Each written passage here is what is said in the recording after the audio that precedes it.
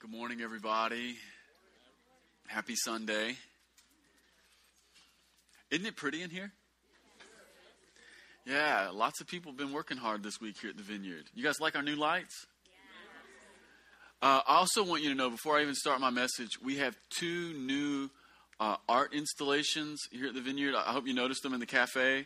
Did you see the bronze mixed media pieces with the crosses and whatnot? Those are new. Bill, give us a what up, Bill. Yeah. And then also you'll notice there's a painting to the left of it. That is Barry Morrison. You guys know Barry? He's our resident Johnny Cash. And I don't think Barry's here this morning, which is too bad. I'll have to catch him next week. We'll make him stand up and embarrass him as well. But Barry did that. And we got a talented crew here at the Vineyard. Like, people do stuff. And we want to use our walls to put it up. So if you do good things, we've got walls for you.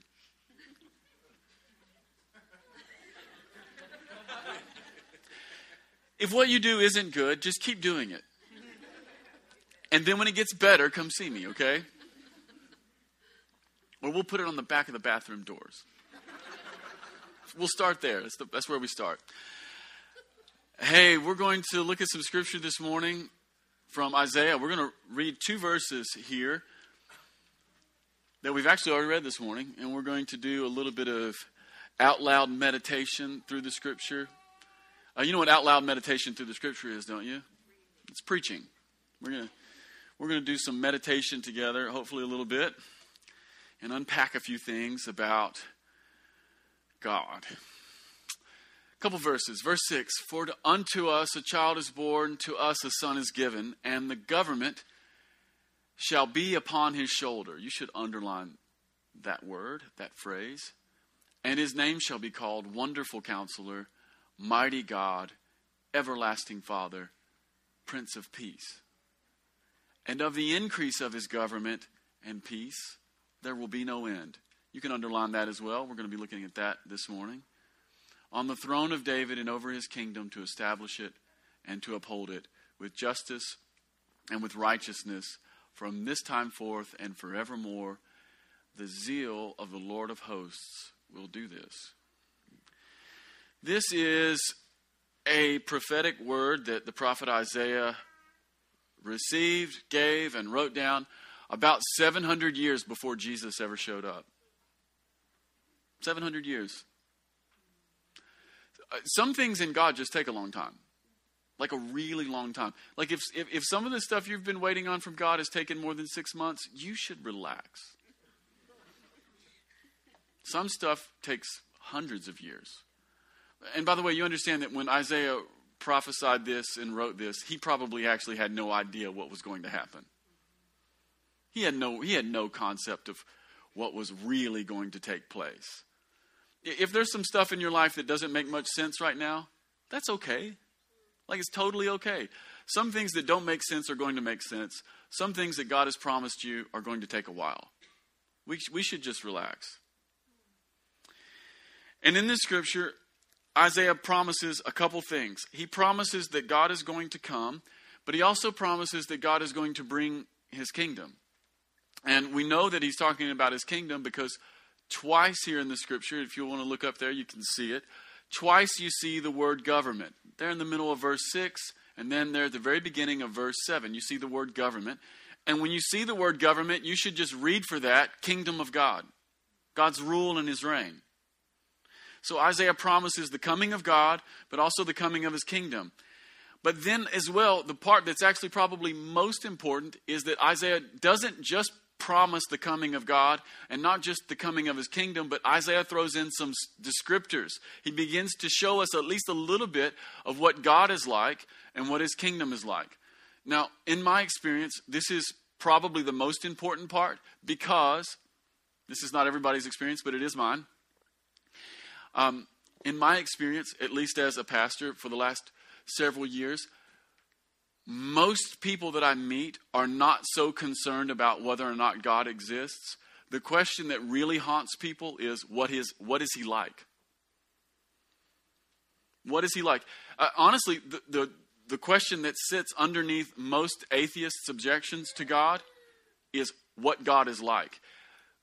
If you engage most agnostic and atheist people in an honest discussion, one of the reasons that they've given up on the idea of God is they've given up on the idea of a God who's a really mean person and tricks you in the end. And by the way, a lot of us grew up in church believing that the God we served was sort of a mean guy who was going to trick some people in the end, and maybe he was going to include some other people, and just gets really nervous. See, for me, the fundamental question is not, is there a God? It's, what's he like? That's the troubling thing. Most people who have rejected him have actually rejected him because of what we told him they were like. What we told them he was like. I speak for a living. So this gets down to roots. What's God actually like? Well, the first thing that we see here in the scripture is that God's a person. God's a person. For unto us a child is born, to us a son is given. He's a person. He's not an idea. Lots of people have rejected God because we have told them that he was an idea. God's not an idea. He's a person. He's personal. He's relational. He's a son, meaning he's one of us. It's one of the reasons that in the book of Isaiah, right before this passage, Isaiah promises that the virgin is going to give birth to a son, and she'll call him Emmanuel, which means God is with us. God is with us. See, one of the issues here is this, is that once you come to realize that there is a God, humanity's knee-jerk reaction is that God is against us. It's actually a gift of the Spirit, and it takes revelation, it takes help from God to realize that God is for us and not against us, and that he's with us and not away from us. This is the big stuff. Humanity all over the world, if people believe there is a God, they mostly believe that he's against us. So what we see this morning is that God is not an idea. He's a person. And he's with us. He's not away from us. And he's for us. He's not against us. I've met so many people who live with a flinching heart. I'll guarantee you there's some flinching hearts in the room this morning. Here's what I mean by flinching heart. A flinching heart is a heart that has one eye squinted and is sort of looking up, certain that a heavenly whack is coming. Like, most people's conception of who God is that he's the guy who is sometimes good to people and is sometimes not as good, that he's capricious, and that you could either get blessed or you could get whacked, and there may not be a lot of difference between why or how that came. It's all mysterious. And you just live anxious, nervous, with a flinching heart. But here we get a picture of who God is. We get a picture of what he's really like. And we need to come to this stuff over and over again. Probably one of the things that we talk about most consistently here at the Vineyard is we talk about what God is like over and over again. We talk about what the kingdom of heaven is like over and over again. And the reason that we do this is because just like people have physical reflexes, people also have internal, psychological, spiritual, and soul reflexes. And most of our psychological, internal, soul, and spirit reflexes, when they relate to God, are not kicking in a good direction. And what we need to do is, just like an athlete trains by same swing over and over again, same swing over and over again, same throw over and over again, same shot. What we need to do is we need to build some spirit muscle memory. That's why athletes train in the same thing over and over and over and over again. How many shots do you guys think that LeBron James has taken in his life? Is it countable? Probably not. See, and what's really interesting about that is that LeBron James is probably one of the 4 or 5 most freakish athletes in the world, naturally. And yet he has to what? Put in the time and develop the motion, develop the motion, develop the motion, develop the memory, develop the memory, develop the memory. You and I don't naturally want to do this, and we're not naturally gifted at just being able to throw a ball in a little bucket at distance with somebody in our face. We need to work on that. And in the very same way, we need to develop some spirit memory. We need to develop some internal soul memory when it comes to who God is when we start talking about him and his kingdom. So that we don't live with a flinching heart. So that we don't live with reflexes that actually take us out of line with God and his kingdom. And so Isaiah says that a child would be born and that this son would be Jesus. And then it says something interesting, and this is really what I want to talk about this morning. Two things. It says, number one, that the government or the kingdom of God would be upon his shoulder. Now, this is a picture, and I want you to see this. Imagine Jesus.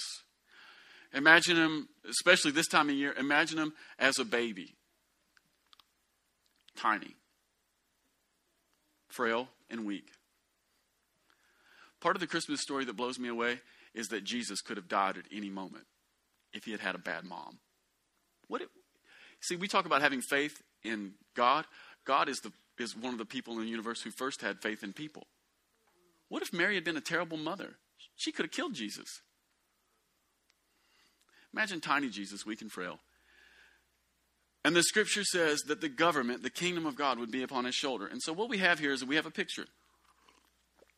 And the picture is that Jesus is the foundation of God's kingdom. It rests on his shoulders.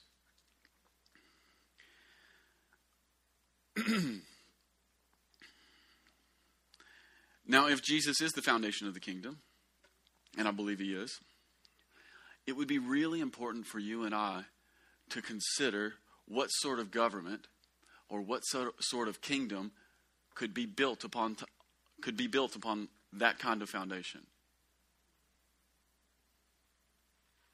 One of the considerations that you and I need to spend a little time with is what sort of government, what sort of kingdom would naturally spring up from a Jesus foundation. If Jesus is the foundation, and he is, what would naturally be built on top? We got a lot of builders in the room. Had even more builders in the first service. The Vineyard has always been two things: educators and builders. That's like who hangs out with us. Educators, builders, and tattooed musicians. That's basically who comes here. But every good builder knows that the foundation determines a lot in terms of what can be constructed on top. And the foundation determines what can be constructed on top, not just in terms of dimension, in terms of length and width. Once you pour a foundation that is so wide and so long, that's what you're going to build. But it also determines how tall you can go and how big you can go up because of how deep that foundation may in fact be. There's so much that gets determined by the foundation. And here Isaiah is saying, God is with us, God is for us, he is one of us, and he is the very foundation of God's kingdom. In every single way, Jesus determines what can go on top. And we begin to ask, well, what can go on top? Well, Isaiah begins to hint at a couple things. And the first thing he says in verse 7 is this: that of the increase of his government and peace there will be no end. God's kingdom, the thing that gets laid on top of Jesus, is a growing kingdom. A growing kingdom. God's kingdom is growing. Jesus is a foundation for suitable growth. It's the only one suitable for forever growth. If you or I want to be a part of something that's going to last forever, we have got to figure out ways to tie our life into Jesus. Of the increase of his government and peace, there will be no end. God's kingdom is growing. Of the increase, there will be no end. God has this idea, and it's an idea that he really loves. And it's the idea that he wants to see his kingdom grow and grow and grow. God has a dream, and his dream is that the entire universe would be a Jesus-shaped universe. Now, sometimes the growth in God's kingdom is slow. Sometimes the growth seems to be hidden. And I say seems to be because everybody in here who's the least bit honest knows that even though the scriptures declare that God's kingdom is going to grow and it's never going to end, everybody who's the least bit honest in the room knows that sometimes it feels like God's not doing anything. Right? Sometimes it feels like God's not doing anything. Well, I would like to declare to you this morning that there has never been a time in history when God was doing nothing. And even when you go to a charismatic meeting and hear a prophetic person stand up and talk about what God is going to do, he has never done We have never lived in a moment where God was going to suddenly start doing things as if he were not doing them already. Ever.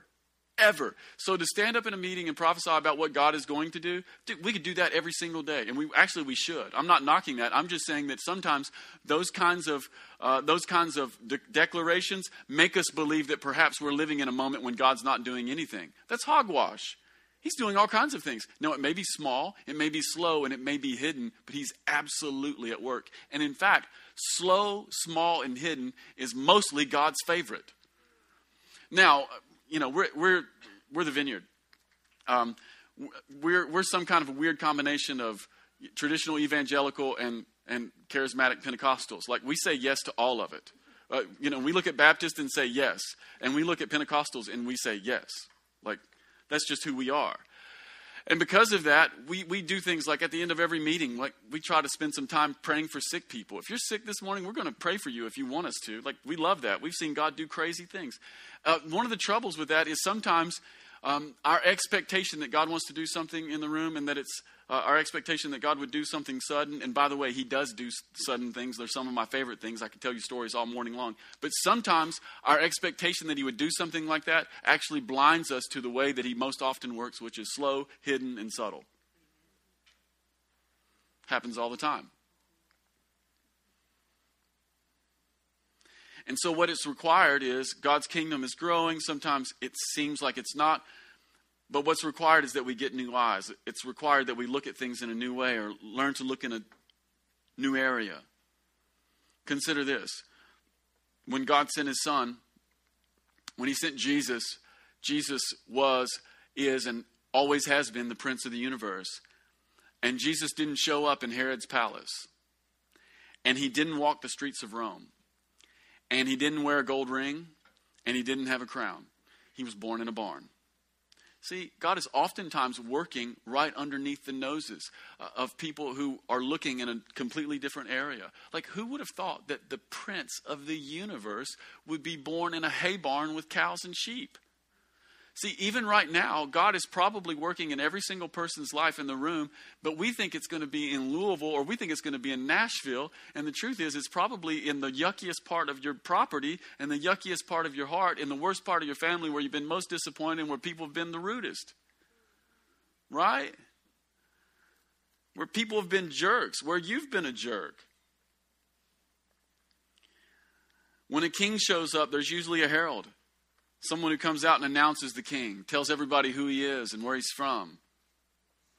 Jesus came with a herald, but it was a different variety.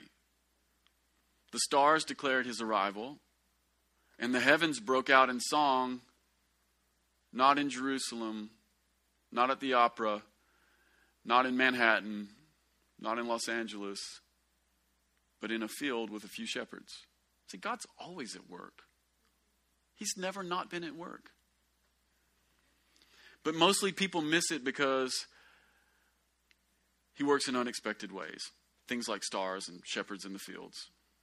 But right now, God's kingdom is growing. And it's growing right out of the foundation of Jesus. And some of that growth is probably coming in places we haven't looked.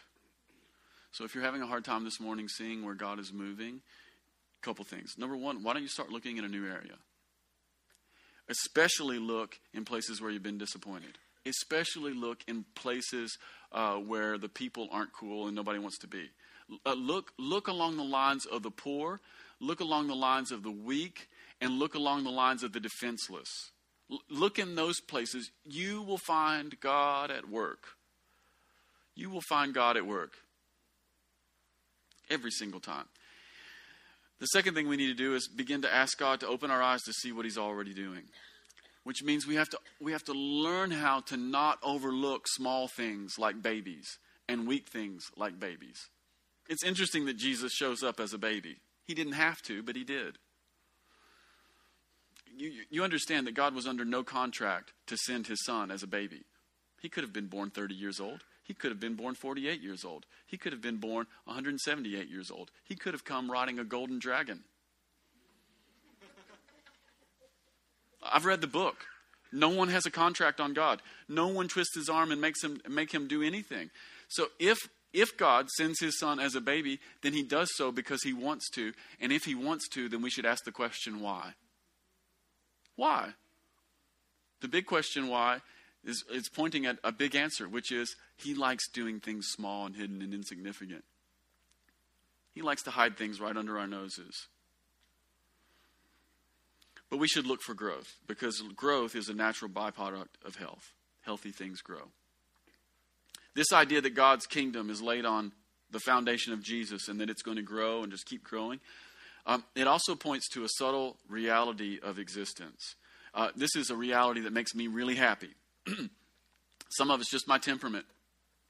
It'll be unsettling to some people in the room, but it makes me happy. And the reality is this. It's the reality that there's always a possibility for something more. If God's kingdom is going to grow, and if there's going to be no end to the growth, then that means at a foundational level that there is always the possibility that something new could happen in God's kingdom. See, I was born with a restless heart. It drives my wife crazy. It's my favorite song. Last week it was the kids. This Sunday it's the cell phones who hate me. You know, but I can just roll with the punches. It's not a big deal.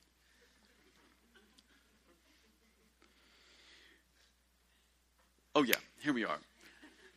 It points to the fact that there's always this possibility that there's something new that could happen at any moment. The reality that God's kingdom is growing and that the growth is never going to end, it means that not everything has been done. I know that you've heard that everything's been done. Everything hasn't been done. Not everything that needs to be done has been done. Not everything that can be done has been done. Not everything that should be done has been done. Like, the future is wide open. Wide open. There's a sense in which that Jesus is the foundation, and as the foundation, he's the start of something, and that beginning is going to grow, and it's going to stretch, and it's going to touch every part of the universe. God is dreaming of a Jesus-shaped universe. And it's particularly arresting for me because it shatters whatever notion that you or I may have that the good stuff has already been done. I'm here to tell you the good stuff has not already been done. I'm telling you that not all of the good stuff has been done. I'm telling you a lot of the good stuff has been done, and it doesn't mean that the best stuff is not yet to come. It's the amazing part of God's kingdom. It means that if you've had a terrible life, or whether you've had a good life, it means that every single person can have hope because there is a bright future. There is a bright future. God's kingdom is going to increase, and there's going to be no end. It means that the future is not static. For people who are like me, a little bit antsy, it means that the future is not boring. Of the increase of his government, there will be no end. Your life and my life was meant to lean into the possibility of joining God to do something brand new. There's a really good chance that if you travel with Jesus at all, there's a really good chance that if you spend some time traveling with Jesus in your life and you don't give up, that he will lead you into a hard 90-degree turn that you never imagined that you would take. This is part of what it means to be with Jesus. Peter, James, and those guys, Peter, James, and Andrew, they were fishermen. They woke up every single morning really early. They went out and they threw nets in the water, and they smelled like rotten fish and sweat. And imagine that. Fish guts and sweat. And there's no great shower. Imagine the buildup of fish guts and sweat on your body for weeks on end. And maybe you wash off in the ocean a little bit. And imagine you just do this for years and years and years. And this is what you do. Your dad's a fisherman. Your granddaddy was a fisherman. Your great-great-granddaddy was a fisherman. Everybody you've ever known who's in your family was a fisherman. That's what you do. Until one day a guy named Jesus comes by and says, hey, how would you guys like to not do that and follow me? And they do. It's amazing.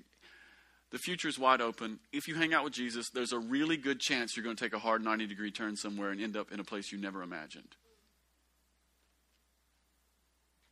I love that. That makes me happy. I hate doing the same things over and over again. Historically, I've had a new job about every 5 years.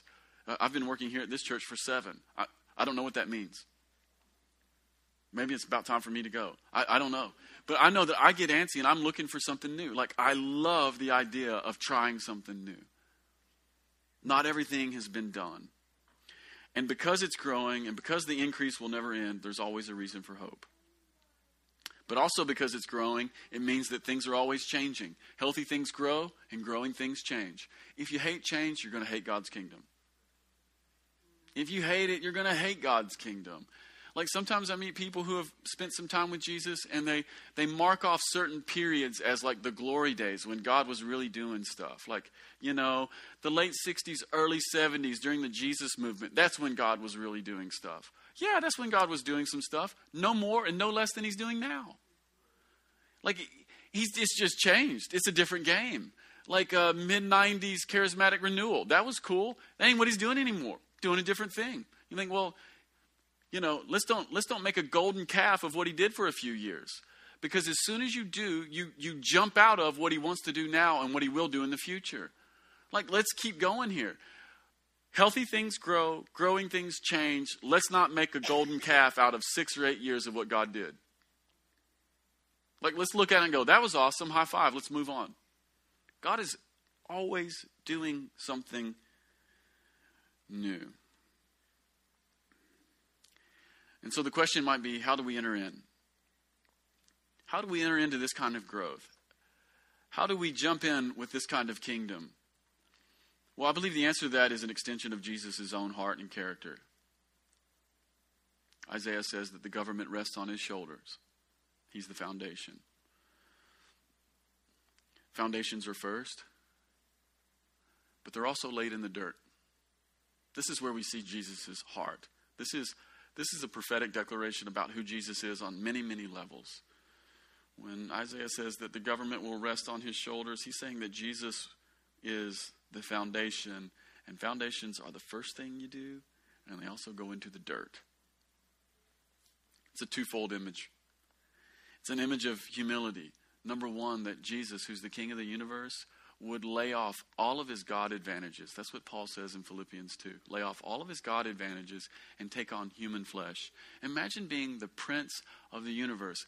Imagine that angels adore you. Imagine that everything you do is wonderful. Imagine that you have perfect friendship with the Father and the Holy Spirit. Imagine not one argument. Imagine nothing but pure bliss. See, heaven is pure bliss. God, the Father, and the Holy Spirit, they live in eternal bliss. Imagine living in eternal bliss, and imagine taking all of that, setting it aside, and entering into the chaos and confusion of the world, taking on flesh. Part of what the incarnation means is that Jesus, in some way, stepped into time and space. Imagine getting tired when you've never been tired. Imagine being hungry when you've never been hungry.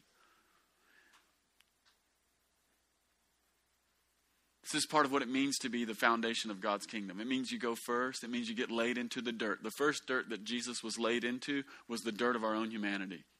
He's the second and last Adam. He took on flesh. He was reformed and born just like one of us. But it also means being hidden. You often don't see a foundation. The foundations of God's kingdom are hidden in Jesus.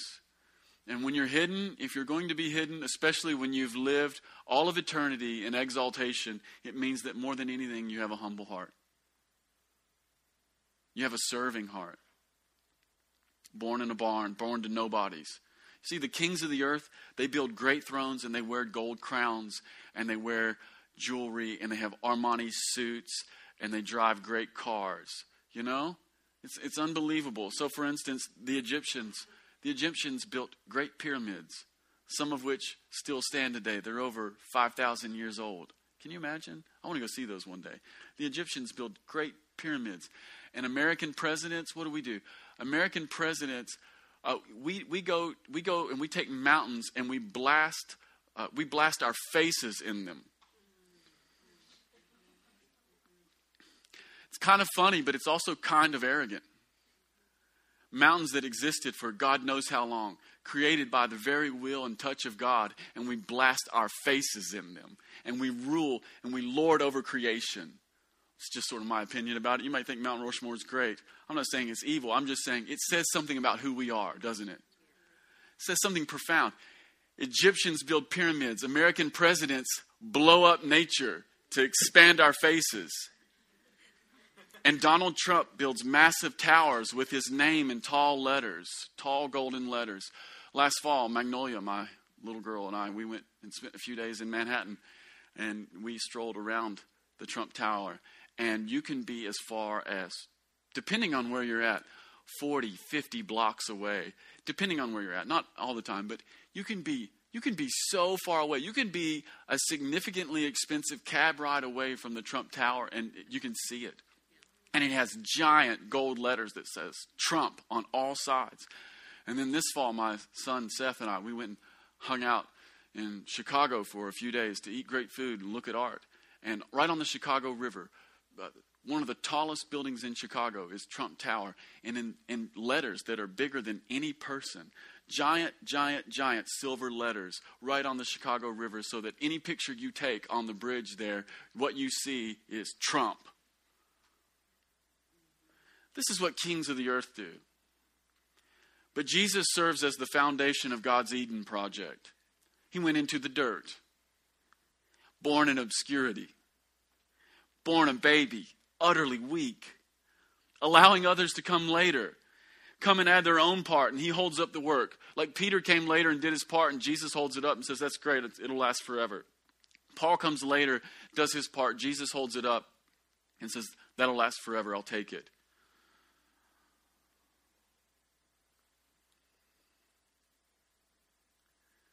And this is a picture of strength. If God's kingdom is going to grow and never end, if Jesus is the foundation, then how strong must the foundation be? See, the kingdom of heaven is trying to tell us something about what is actual strength. What is actual strength? Actual strength is service. Actual strength is humility. Actual strength is hiddenness. Actual strength is going first and making a way for others. And somehow or other, it looks a lot like peace. Now, I want you to imagine something with me for a moment. Imagine that you're the strongest person in the universe. Imagine that you're the king of the universe. Imagine that you're the queen of the universe.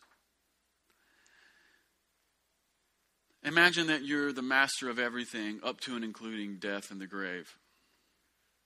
If that were you, if it were me, there's a good chance that peace would not be high on our list of values. There might be peace, but it would be the sort of peace that's born of fear, because you and I were the strongest. We make people do what we want. But this is not Jesus' way. I have a question for you, because I think it's so interesting that Isaiah prophesies the coming of Jesus, the coming of his kingdom, and that his kingdom would increase. Now, look at verse 7. This is interesting to me. Of the increase of his government and of peace. It's almost out of place. Of the increase of his government and of peace, there will be no end. I have a question. The question is this.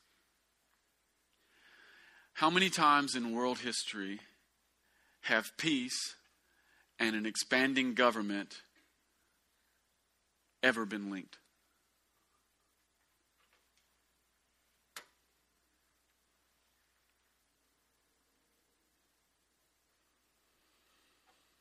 I'm not a historian. I've read a bit, but I'm not a historian. Talked to a few guys this week who are smarter than me. The consensus is not one time. Not one time. If you look at history, when kingdoms expand, you can almost always certainly be sure it's a bad deal for someone. See, we live in a nation of peace right now, but don't be fooled. It's only been good for some of us. It's only been good for some of us.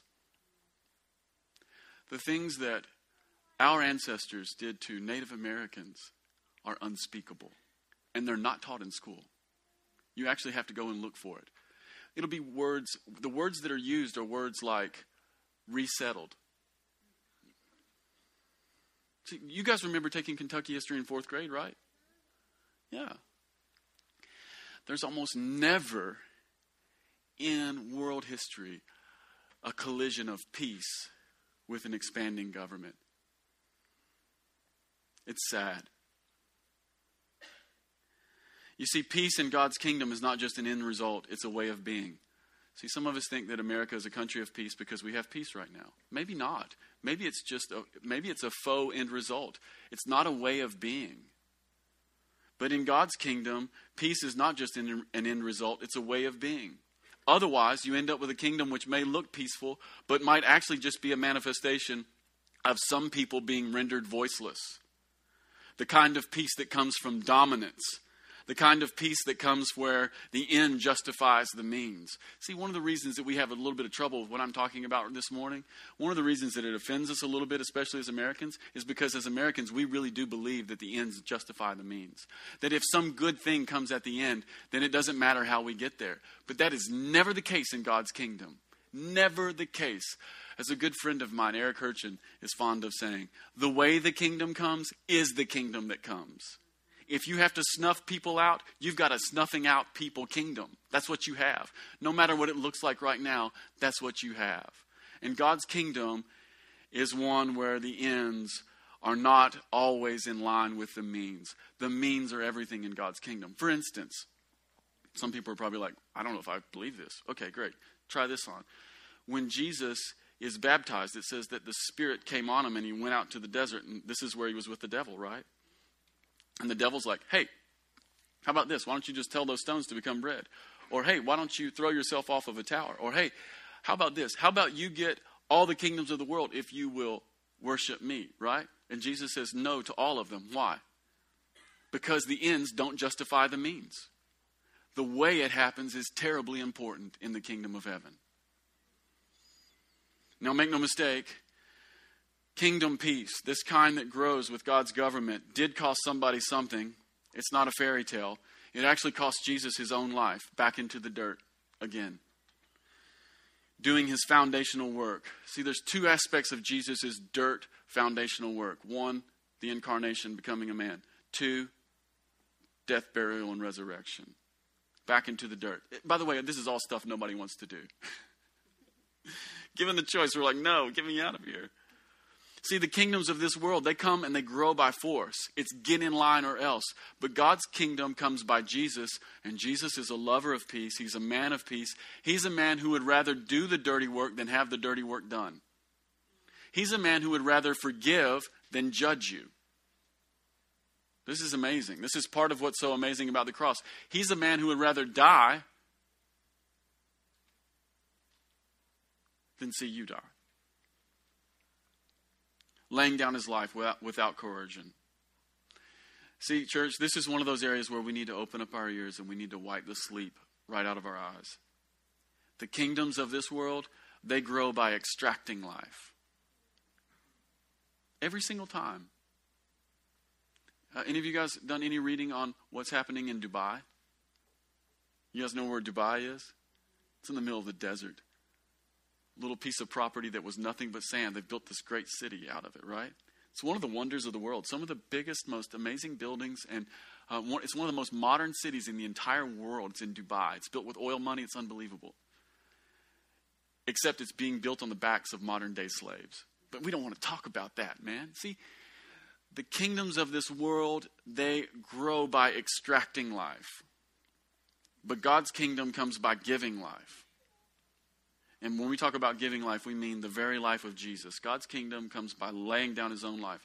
The kingdoms of this world, they expand on the backs of the weak and the powerless. But God's kingdom comes on the back of his own son. And the kingdoms of this world, they come by force, but God's kingdom comes by invitation. Jesus has never made anyone do anything, and he never will. Let that scramble your eggs for a while. Jesus has never made anyone do anything. Why? Because his kingdom is by invitation. He didn't tell Peter, you have to follow me. He says, hey, come with me. I'll make you fishers of men. It's an invitation. And then we see in John chapter 1, when the disciples get excited about him and they want to go get some other disciples, one of the guys is like, I don't know. And they look at him and they say, come and see.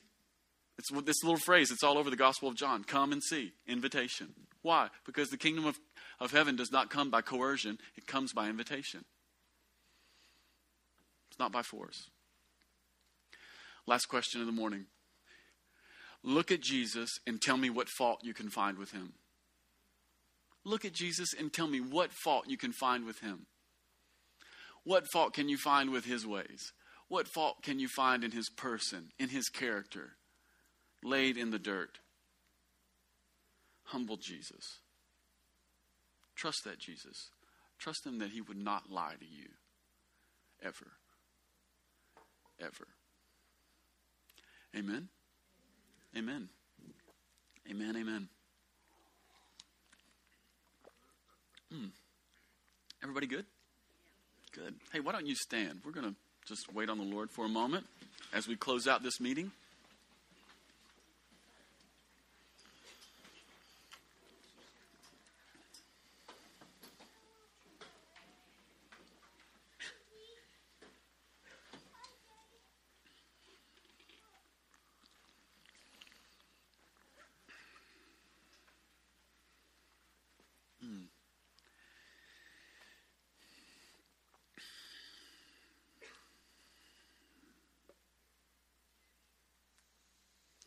Tell you what, let's just wait on the Lord for 2 minutes. We're just going to wait on. We're not even going to pray. We're going to rest before him.